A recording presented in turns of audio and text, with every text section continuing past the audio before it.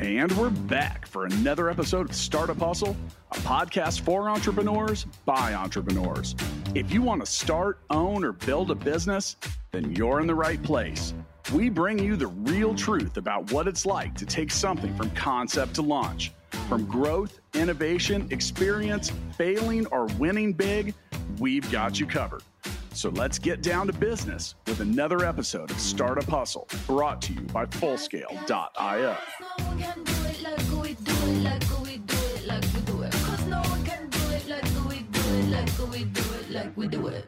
And we're back for another episode of Startup Hustle. Matt DeCoursey here with Matt Watson. Hi, Matt. What's going on, man? Dude, I got so many ideas. Like I got books, pages, and they are all 100% brilliant. They're all unicorn ideas? All of them. Every single one. Does that mean we're going to be billionaires? Yeah. Yep. Jets, Lambos, the moon, all of it. Now, before I tell you about all these brilliant ideas, and you can tell me if any of them are any good, I do want to let you know that today's episode of Startup Hustle is brought to you by Fullscale.io, helping your brilliant ideas become a reality. Help you build software teams, Fullscale.io. Matt, welcome. This is part 4? Yeah, absolutely. This is fun. 48 more to go, something like that.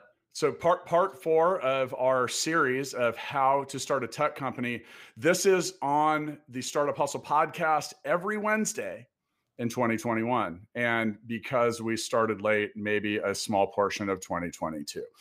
By 1 week. So speaking of good ideas, starting our 52-part series on the first week of the year would have been better. So Matt, as you're aware, just from Startup Hustle and a lot of other things, as well as you, I talk to a lot of people about a lot of ideas, some of which are in motion, some of which are concepts. But one thing I've realized is all of them have an amazing idea that's guaranteed to make $1 gazillion. Do you find that as well? At least they think they do. I mean, my lawn guy asked me, he had some idea for an app. And so I met him the other day in my backyard. And he's like, yeah, we use these things to detect the sprinkler lines. And we're thinking that you could build a mobile app for that. I'm like, okay, but how does a mobile phone detect a wire in the ground? I'm sorry. I think I ruined his idea. But he thought he had $1 billion idea, I think. So Matt, sometimes when it comes to giving people advice, and I often break hearts as well, I think the best thing we can do for some of them is explain the reality of a lot of it. Because if you're asking for advice and you want input, you need to hear the truth. You need to know what you're getting yourself into. And if I can save you from falling down the money pit, or at least helping you realize that it's there, then I think I've done you a service. So sometimes the best thing to do is nothing at all. Well, and this happens a lot when you have people that have great ideas, but if that idea requires, building some sort of product or technology, and they don't know how to actually do that, then it's hard for them to fully understand the execution and if it's possible or how hard it is to do. Yeah, and I think the key is execution. As mentioned, I think ideas are cheap. I mean, they're everywhere. I mean, Absolutely. I've got books and books of notes of things I've got so many things that I probably could have, or maybe in some cases should have done, but didn't, because in the end, all you can do is all you can do. And much like the backpack that you talked about in previous episodes, the more things I create, get us into, or choose to do, I got to carry them around with me. So, at this point, if it doesn't have a high upside, or I'm not super passionate about it, I'm not really interested in doing that. But for many people that want to start a startup, it starts with one simple idea. So before we get into some of the things that make a startup concept any good, do you have a preface or anything that you would like to say before we address the court? Well, I'm hoping that one of your ideas will get me into the 3 Comma Club. I really want to be part of the 3 Comma Club, and Trace commas. The trace commas. Yeah. And I think this is a great topic today. So I'm excited to talk about startup ideas because everybody's got one.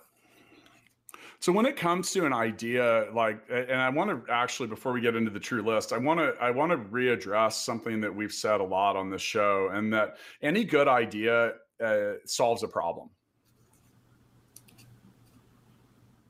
I mean, is that fair to say? It should solve a problem, and it potentially needs to solve a unique problem for a specific set of people. It doesn't necessarily need to solve a problem for everybody. True. And I think that the more specific you are with that problem, the easier that it is to get it to market and potentially monetize it. Now, there's a key ingredient there, and I think that many people overlook this, because your idea for whatever it is that you do, it might be a brilliant idea that changes the world, but if it doesn't generate money or create money, you are going to have a very hard time not only getting people to support it, you're going to have a difficult time getting it to market, and you're going to have a very difficult time keeping it open.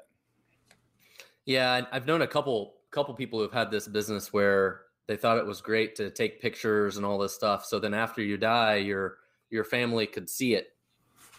Sounds like a great idea, but then there's just nobody wants to buy it. There's no way to get someone to pay for it, right? Yeah, right. And there's a lot of that. It's like these ideas make sense, but who's going to pay for it? Yeah. So we've talked in the past about the difference between a business to business solution and a business to consumer solution. I think another thing in trying to understand if your startup concept is any good is, and like I said, before we get into the list of some of the good and bad stuff, is I think that an understanding that business to business solutions are, if executed well, can be more lucrative. They're easier to get investment around, and they're kind of easier to build revenue around, because businesses are going to spend money in larger amounts, and usually in many cases in a free and easier way than a consumer. I was reviewing our QuickBooks yesterday, actually, and there's like 20 things we pay for on our credit cards that are like $0 to $200 a month, and about half of them, and I'm not even sure what are. Right. And that I keep paying for them. But if it was your personal, you'd look at it and scrutinize it a little more. Yeah. People that are making buying decisions and spending a company's money, it's a little easier for them because it's not theirs. And then another thing too is what you mentioned. You're saying they could be like $200.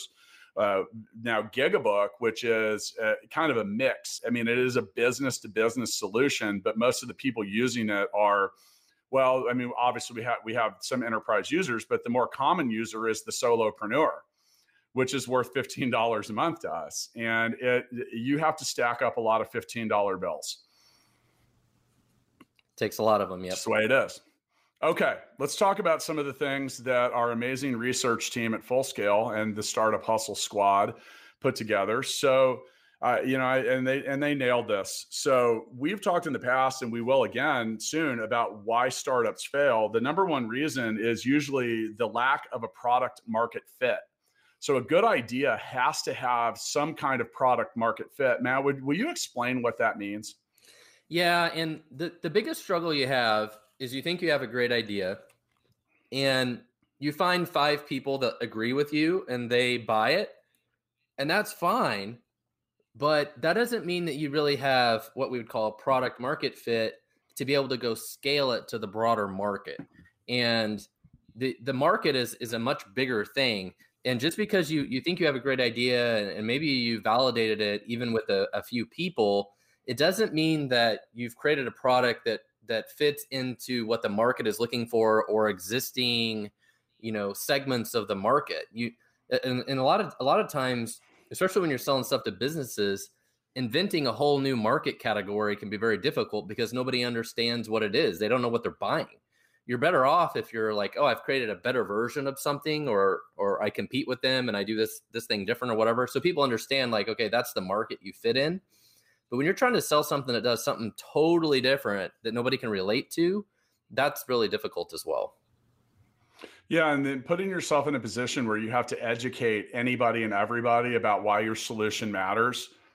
Well, that's going to take a lot of time. It's a lot of work. And it's also a lot of people's attention spans are very finite, especially in 2021.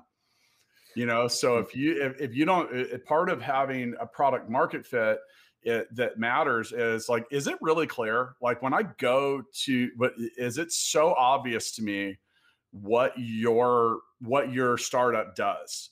And I think that a lot of startups struggle with that. And some of them are on the other end of it. It's like they're trying to solve 10 problems before they're any good or brilliant at solving one.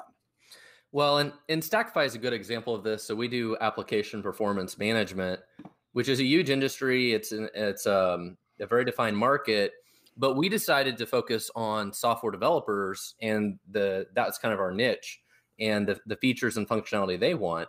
But that's been a little bit of a challenge for us because APM generally is seen as a little different thing. And so, it was a little harder road for us actually, and we have to do a little more education to our customers because of it. So I was outside of this series. I was talking recently to a guy named Eric Schwartzman, who is a subject matter expert when it comes to digital marketing. And he was talking about how it's very important to typecast yourself, and meaning like, hey, look, this is what I do. This is what we do. This is how we do it, and really define that lane and then stay in it. And, I think that's hard for some startups because, well, as you'll soon see in Startup Hustle TV, we have Andrew Morgans, our brother in arms at hosting these shows, saying the pivot's my favorite move.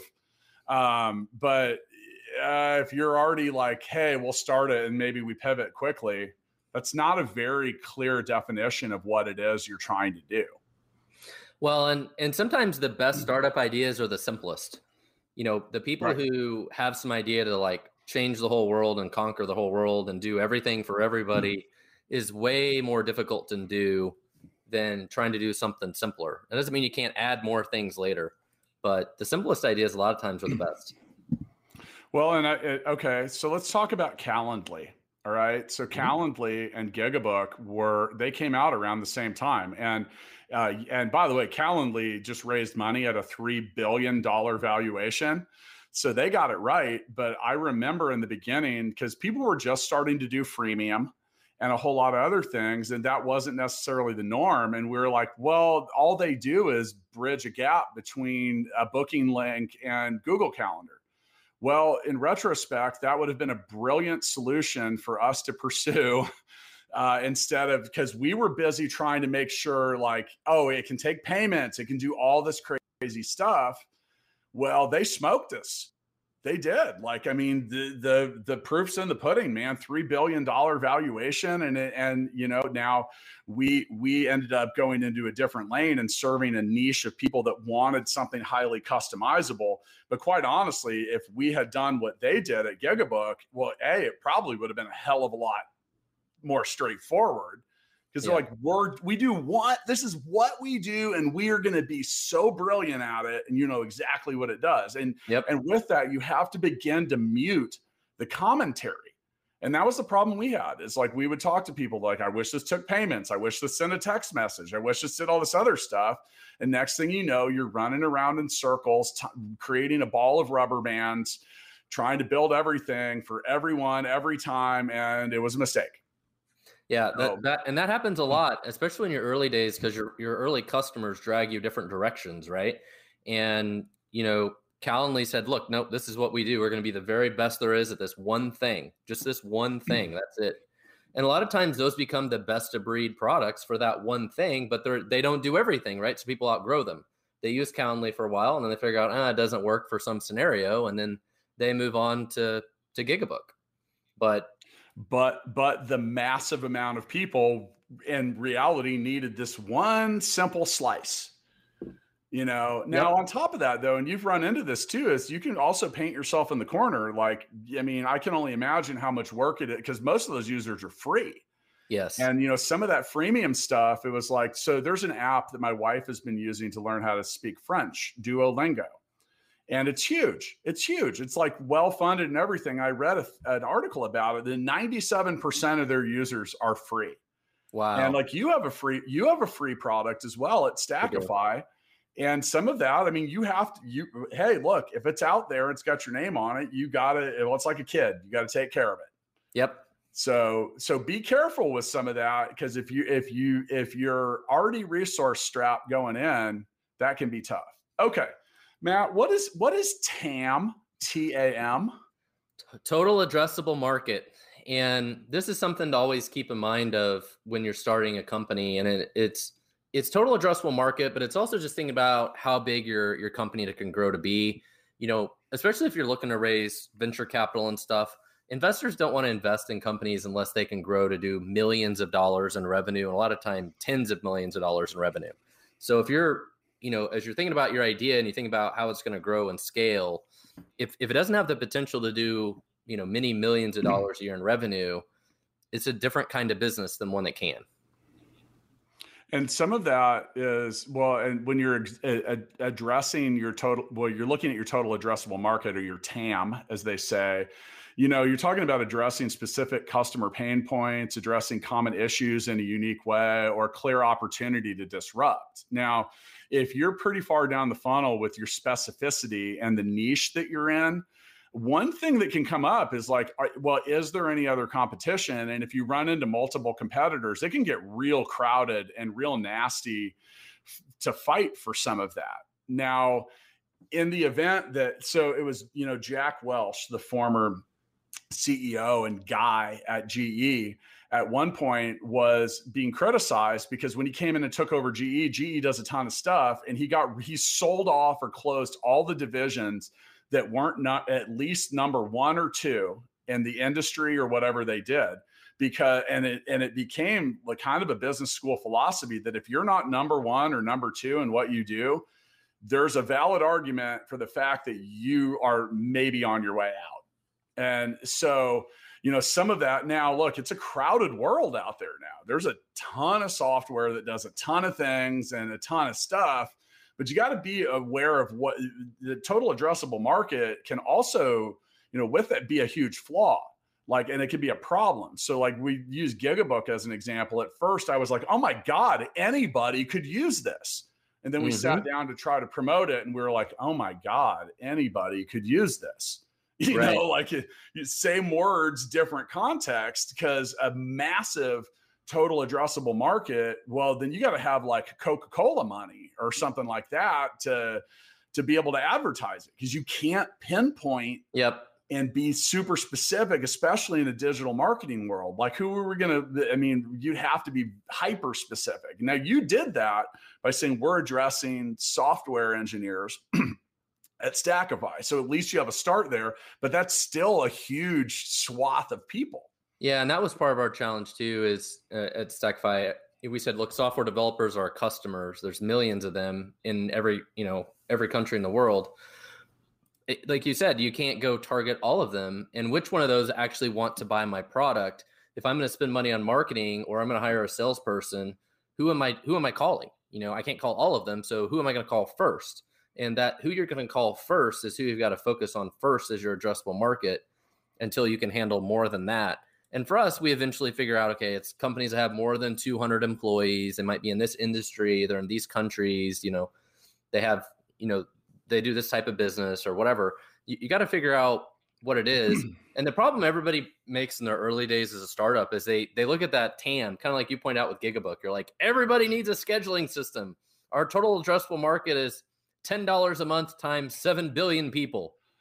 That's our total addressable market, right? That's what people do. And then they put that in their pitch deck and they're like, we're going to get all of these customers in 3 years and we're going to have hockey stick growth. No, don't do that. But that's what people do. But you got to be more realistic. You want to understand, especially to investors, like as we grow, we can grow into this big market, but it's like, we got to start with something small, and then eventually we'll add more products, or we'll expand into different niches, and we'll continue to grow it. But those people that say we're going to do $70 billion a month because everybody needs us, forget it. But Matt, if I only capture 20% of market share in my first 2 years, I'll have all of that. True. Yeah, you're right. Maybe it's a good plan. I see that on pitches, and I'm like, man, that's a lot. So, by the way, do not underestimate how long it takes to generate $1. We talk about that right away in Startup Hustle TV, which, by the way, by the time this comes out, it'll be time for episode 4. Oh, wow. Monday, February 1st, episode 1 and 2, they're coming out, man. And in episode 1, Matt Watson performs feats of athleticism beyond. You're like the $6 billion man. So you are in the Trace Thomas Club. Congratulations. Nice. I'm so old that we once had the $6 million man, which now would just be like the equivalent of like buying a gumball and a gumball machine when it comes to certain things. Like they deprecated that technology. So, when it is still on the TAM subject, you talk about addressing specific customer pain points. When it comes to a business to business solution, it needs to help them sell more or spend less, preferably both.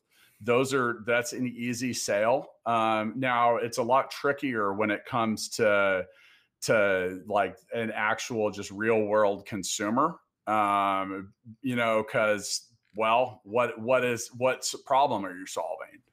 And how specific is it? And is it something they're willing to pay for? Because there's a world of free shit out there. That's your real competition, is all the free stuff.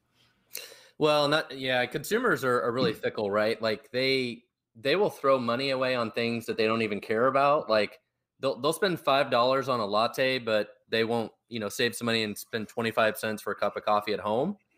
But they aren't going to spend $5 for an app in the App Store. Forget it. Not going to spend $5 on an app. I'm going to find a free one. But the $5 for the coffee, no big deal. God forbid I have to pay for something. So the net, one of the things in here under TAM, we were talking about addressing common issues in a unique way. You hit on this earlier in the series. You need to be careful that you're just not trying. Okay, you were talking about reinventing TikTok because you wanted one feature. Yes. And that's a big mistake. Like it is a big mistake because, well, first off, like in that particular example, like how many hundreds of millions of dollars in years behind and exposure and everything are you behind?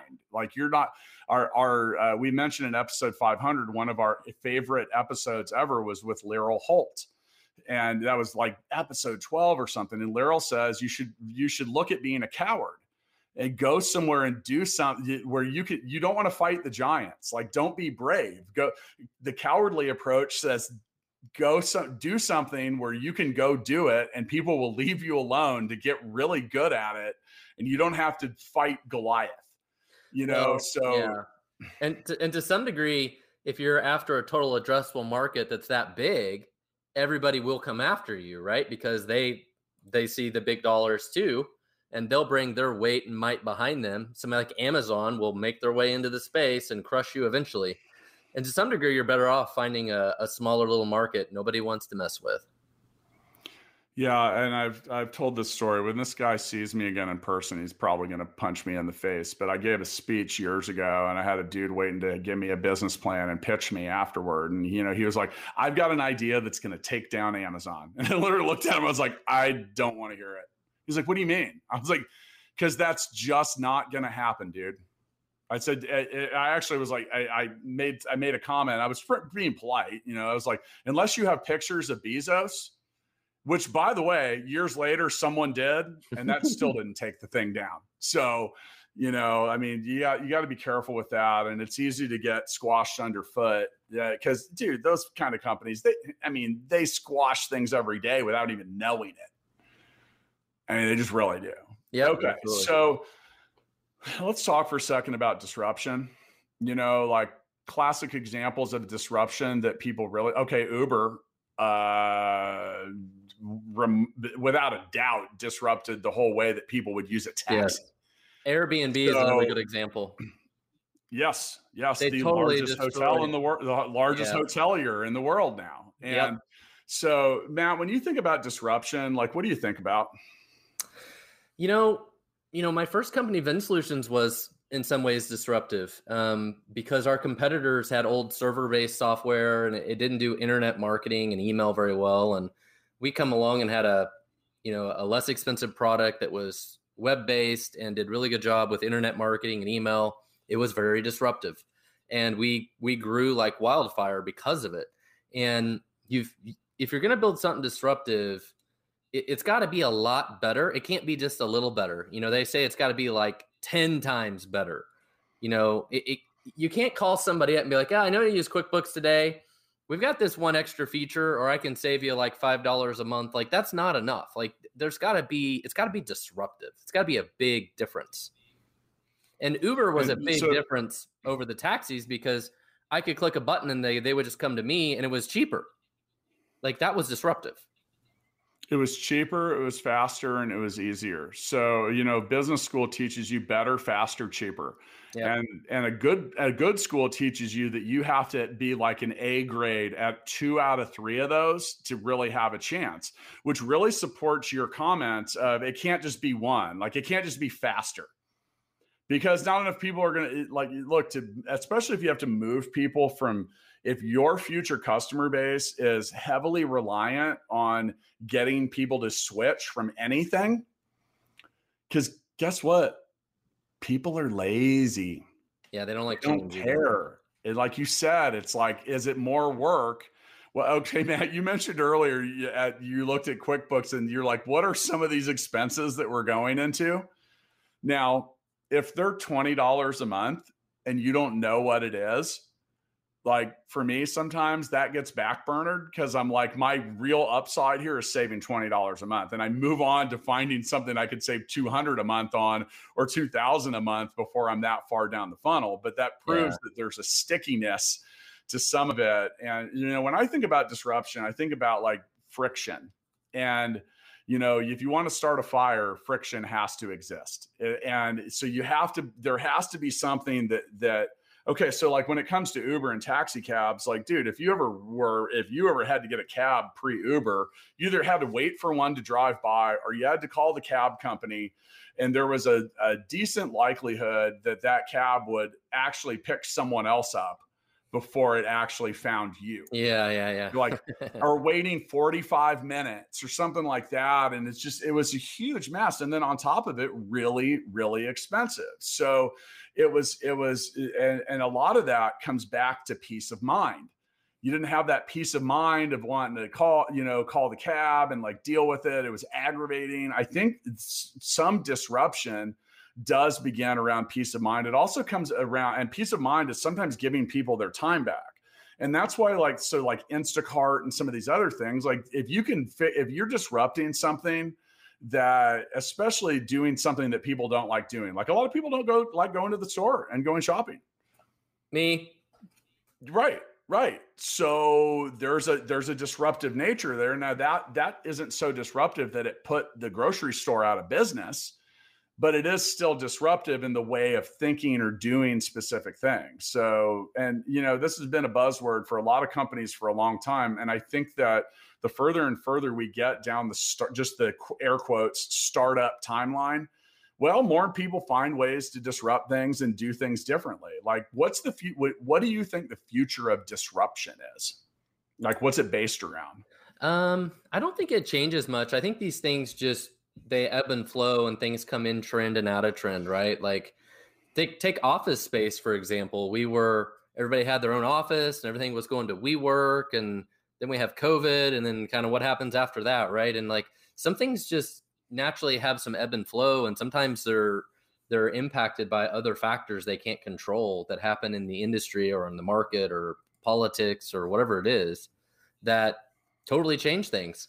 A couple of years ago, it was probably good to own a jail you could lease to the federal government, but Biden put an end to that yesterday. Yep. That's a bad place to be right now, right? So some things just come and go, and you think you could be disruptive in a space, and all of a sudden it changes dramatically.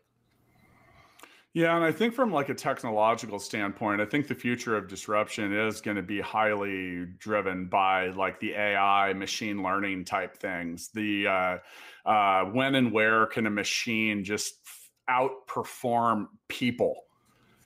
Or like and so much of that is like, and you look at like, and I'm not an astronomer, but the ability for like AI to chart and identify planets or stars because there's a billion of them, and like, and that might not be a great example, but in that case, it would be very difficult to do it as a person. It'd be very slow. It'd be very inefficient. So we'll see. Like we'll see. I think that a lot of that technology, as it becomes more accessible, like there's by the way, I think no code is a big disruption for a lot of people, because the ability to build a simple app. You look at like Zapier was kind of the leader with that, and it made, like, Zapier makes it very easy to connect Gigabook to Google Calendar, or we already connect to Google Calendar. It's a bad example, but maybe Google Sheets or something like that. And the no code, the reason that platform got so big was it was really easy for the lay person, the non-technical person,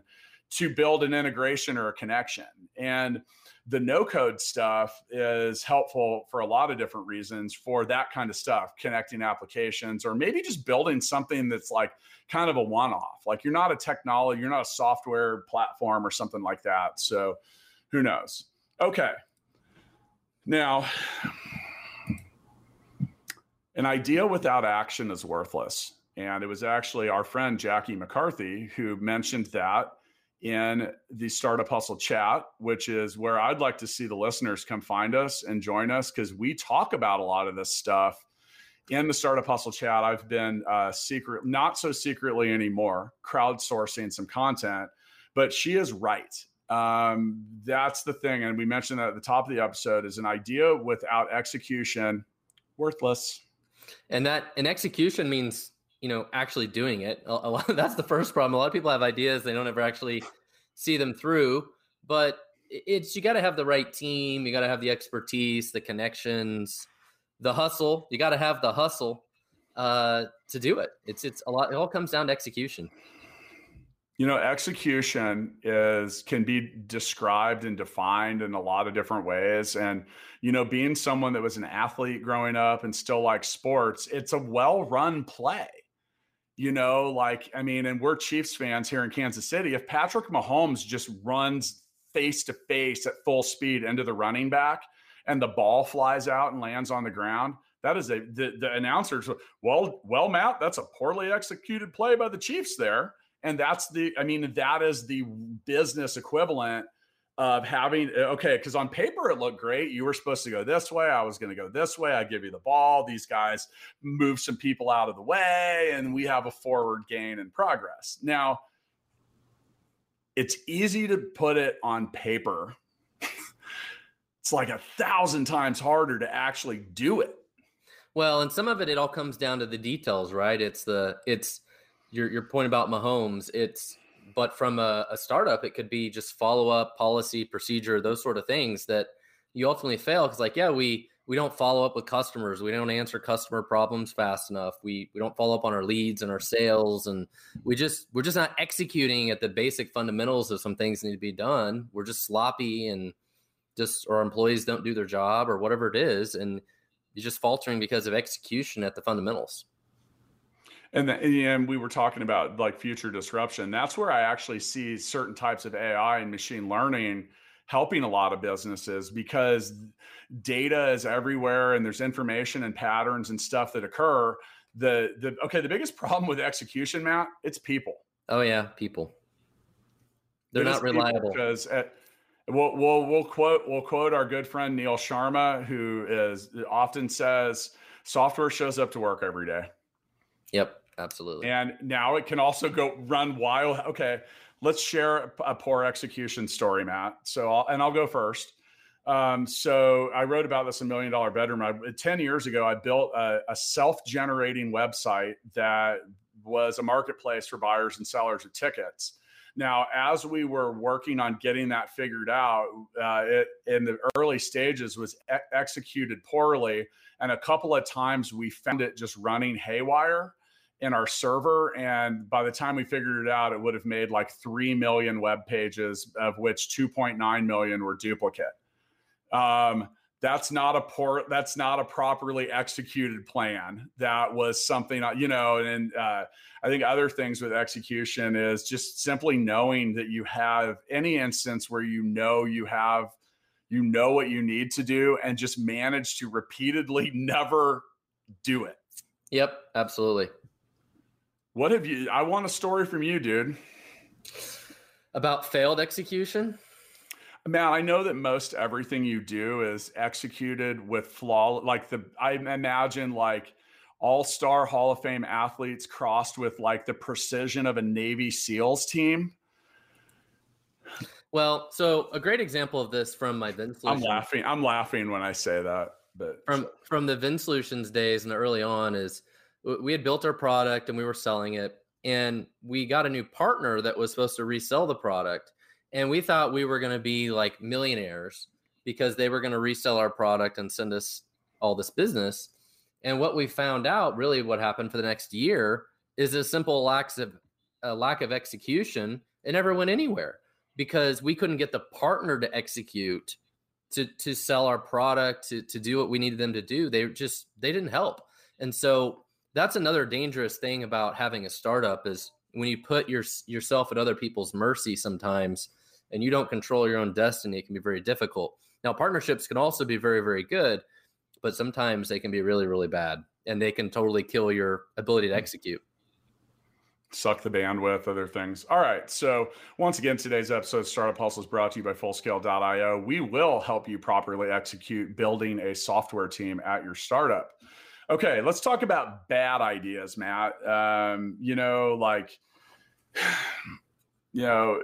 One of the things, and once again, thanks again to those that help us execute quality podcasts, because we do have many people that help us build these lists and do this research, and then we have our own input. So sometimes we just completely go off of plan.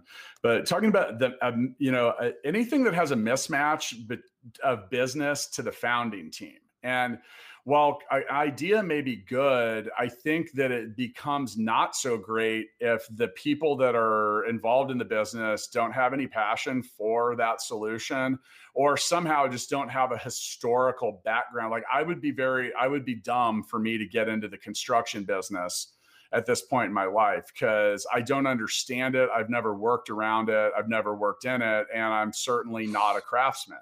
So while there might be a solution, like here in Kansas City, we have Labor Chart, who does a great job of helping organize projects and stuff like that. But I don't understand the problem, or I don't understand the problem that I'm trying to solve.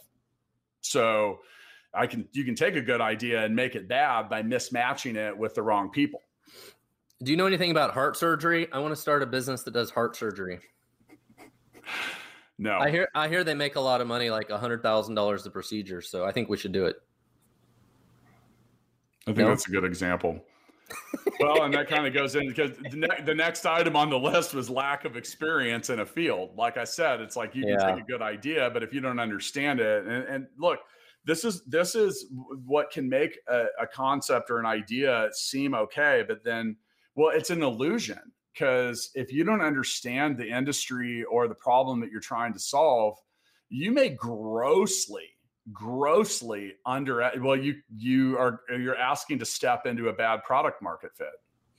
Well, and you don't know what you don't know, right? Like if you think, oh, I'm going to sell software to car dealers, right? Then, or let's say, actually a good example of this is like selling software to schools. You don't understand how difficult that is and how they buy stuff and their budgeting cycles and all these different things they have to go through. And the most important part of this is the connections. If you worked in a specific industry and you have connections, doing something in that industry makes a lot of sense versus if you're like, oh, I want to do something in whatever industry and you know nobody that's in that industry, you're at a huge disadvantage. So let's talk about Vin Solutions for a minute, because you certainly were not in the automotive business. No. You actually were selling computers at Sears. Read the story in my book, The $1 Million Bedroom, Matt. You got like 20 pages about you in it, but you didn't know anything about it, but your partner certainly did. He did. So I was the technologist and he had the connections. He knew the people, he knew the product we needed to deliver, and I could build the product. And they knew the pain points. They knew exactly where the struggle was and why. And here's the thing is some of those people, some of your partners owned car dealerships. So they really understood what their peers. Okay. So if you, in this case, if I owned the car lot and I'm like, God, I am just bleeding money doing this. It makes it pretty easy to understand the value of the solution and go, I bet everybody else would love this. And it legitimizes it too. And they become your referral, like, oh, everybody knows so-and-so uses this and I can call them and get a referral and all that kind of stuff. Having a partner that has experience in the industry and is reputable is really beneficial. When did you know that Vin Solutions, and by the way, guys, or those listening, I shouldn't say guys, folks, Matt and his partner sold that business for around 150 million bucks. And so, I mean, they did something right, but at what point did you really realize that it was a great idea? Well, I mean, I would say after the first 2 or 3 years, we figured out we at least had a business, but I don't think we thought it was worth anything until 5 or 6 years later. And then all of a sudden, people start thinking it's worth money, and then, everybody's trying to steal everybody's stock and fight over everything. So, Matt, for those that are unaware, Matt and I started the podcast in December of 2017, and a few months later became business partners in Gigabook. And at Gigabook, I was developing that whole platform, and there was a huge market opportunity. And what Matt was interested in was helping getting access to the relationships that I had spent years building in the Philippines. And we had a beautiful little plan because we were going to help you solve some of your software development team growth needs, mark that up a little bit. Gigabook wouldn't have had a burn rate. It was really kind of a beautiful solution, but we got a couple months into that. And because other people were asking us so often, literally saying, what can I do to get some developers over there? I can't find them here. We quickly realized that what was a good idea here had presented a way more lucrative or faster growing, idea on the other side. So we weren't even we were 2 months into that before we started, basically turning the business to focus on a different way, because we had I say a better way, we'd found a better way. And so at some point you talk about when's your idea good. You're on one. So Fullscale's got 200, just under 200 employees now in less than 3 years. And if it weren't for COVID, that'd probably be about 350, so some of that, it's like you talk about realizing your idea was good. It took us 3 months at Fullscale to realize, oh shit, this is what we really need to be doing. And then at Vin Solutions, you're like 5 years. So I think that there's no set, quote, gestation period for when that reality hatches. Well, and from my Vin Solutions example, we were making money within the first 6 months, right? So that wasn't a problem. But the problem we have is people that think they have an idea and like years go by and they think they've got some great idea, but they never really execute on it. They really never make it happen, or they keep thinking it's going to be this big thing and keep working on it, but just need to let it go. I'll know somebody who's in that situation. Oh yeah, all day. I mean, 90% of people are going to talk about it and never do it. I mean, and by the way, failed execution is also never starting. I'm in a really big Facebook group about podcasting, and someone asked the question yesterday. It said, how many episodes in do people usually quit? And I said 0, because they never start, which is the giant body of everyone. It's true. So let's talk about a few things as we head towards the end of part 4 of our series of how to start a tech company. And here's the thing, we're 4 parts into this and we haven't even really gotten into the tech company part of it. These are all things you need to consider. We're doing this for you, everyone. Like, this is for you, because we have made expensive mistakes in the past learning what we're sharing with you. So, and that's important. So a few things to consider before you're starting a business is, turning your idea into a plan. And every entrepreneurial journey does start with an idea. You do have to begin to plan, but the reality is your plan's wrong. Well, it almost doesn't matter what the plan is, because the plan isn't in concrete, and that's not exactly how it's going to play out. But your plan at least is your North Star. You're like, I'm going that direction, right? Like, the journey is going to go a little to the left and a little to the right as we go, but at least I know where I'm going. And I think this is no different than saying I want to lose weight and I want to lose 50 pounds. it's really difficult to sit there and figure out how am I going to do that. Wow, that's overwhelming. But if you can figure out how to lose 1 pound or 2 pounds, and you figure out what the steps are and how you get there, that's the key to the plan. Like, okay, I've got an idea. What do I need to do? Well, I need to find a business partner. I need to find my first customer. I need to validate my idea. Like, you got to come up with the simple steps, and then the whole thing doesn't seem as daunting. Yeah, and I actually talked about that in Balance Me, my book about how to be awesome. And your mind can't wrap itself around things that are bigger than like the palatable nature of it. So a lot of people, you say, "What's your goal?" And they say, "Well, I want to lose 40 pounds." Your goal needs to be to lose 5 pounds, like or 1 pound, or any of that, because no one just loses 40.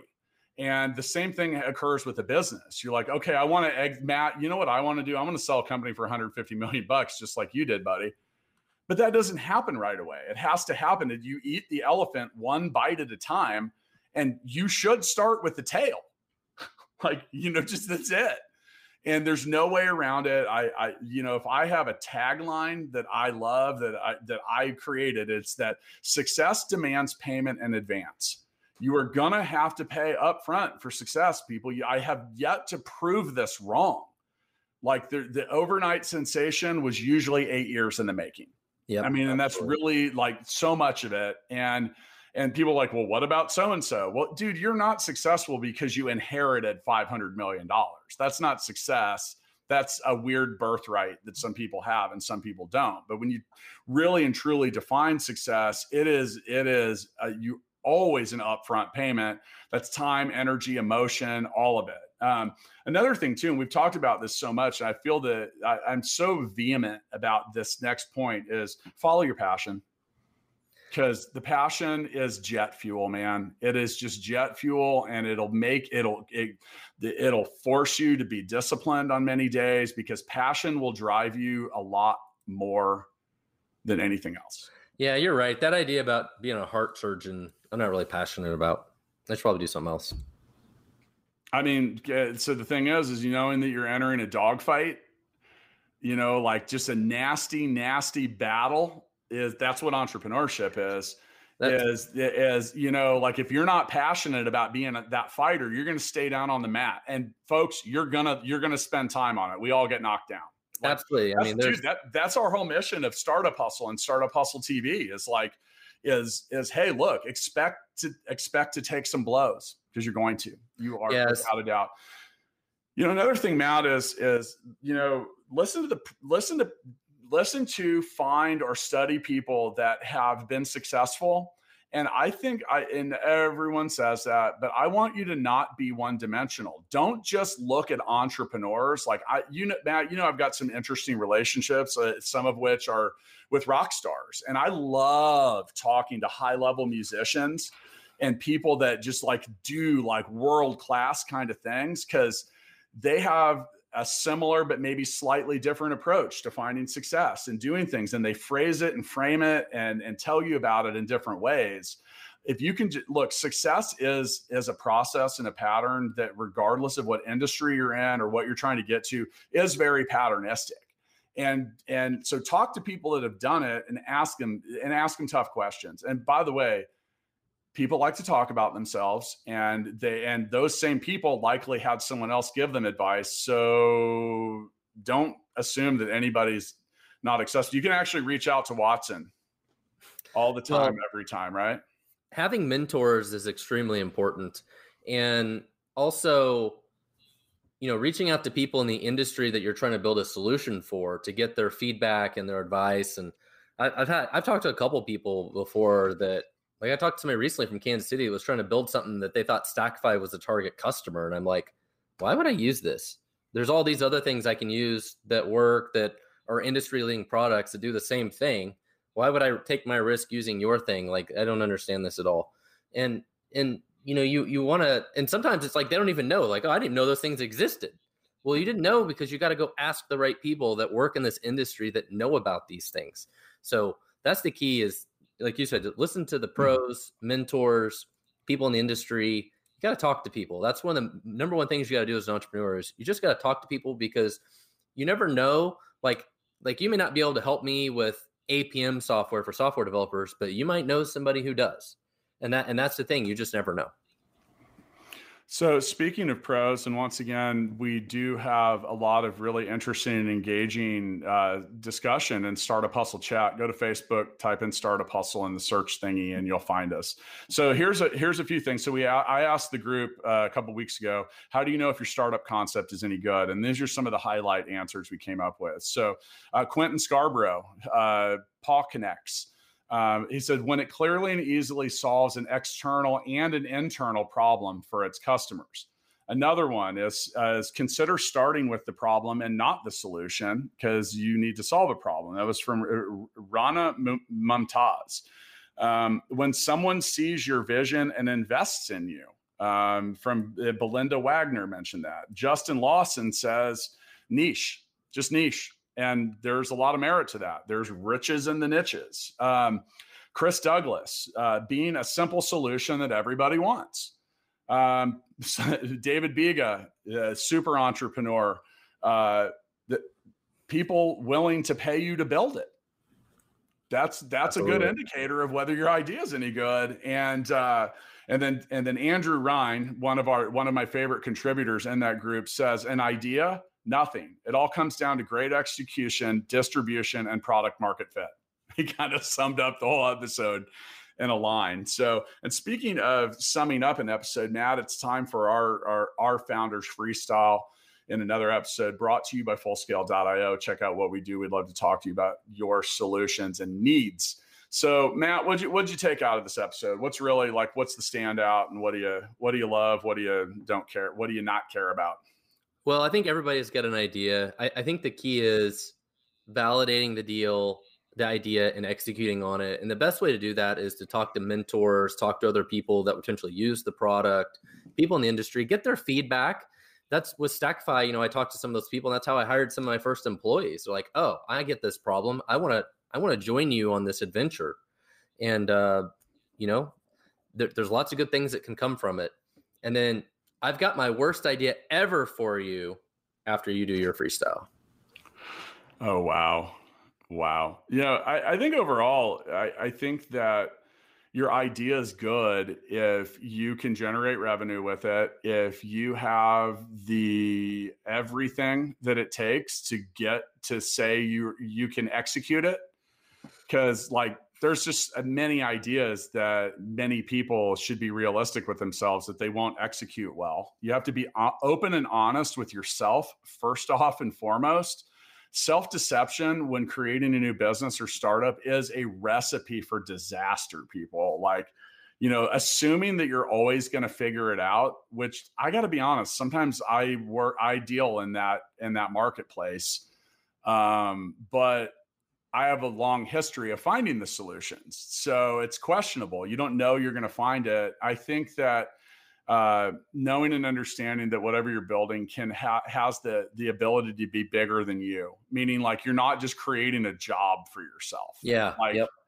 And I think that's something that a lot of people, they kind of get stuck in their business because they put everything into it, and then they just basically created a job for themselves. Now, and when I say building something that's bigger than you, meaning something that has widespread application, we talked about total addressable market and stuff like that. And I mean, overall, your idea is good if you're passionate about it, if it helps other people, it helps businesses sell more, spend less, or create some kind of peace of mind for the general user. Tell me about your bad idea. All right. So I was meeting with this guy once, and his job, his company, they sell little toys to McDonald's and stuff they put in Happy Meals. So he said the problem is it takes too long to have them made in China and shipped over. And so what he wanted to do is build them on the boat while the boat was on the way from China to here. He thought that would get them built faster. So instead of cheap overseas labor, you now have to employ sailors. I guess you put the cheap labor on the boat. Yeah. I don't know. That was his. I'm struggling to figure out how or where You know the worst idea of all, Matt, is don't start your own TV show. For those of you listening, come check out Startup Hustle TV. It's live. We're on YouTube. We've created something we're really happy about and proud about, and we'll be doing for a while. So come see what it's like to be an entrepreneur through the lens of an entrepreneur. I'm out. Thanks, everybody. Startup Hustles brought to you by Fullscale.io, helping you build a software team quickly and affordably. Make sure you reach down and hit that subscribe button, then come find us on Instagram. See you next time.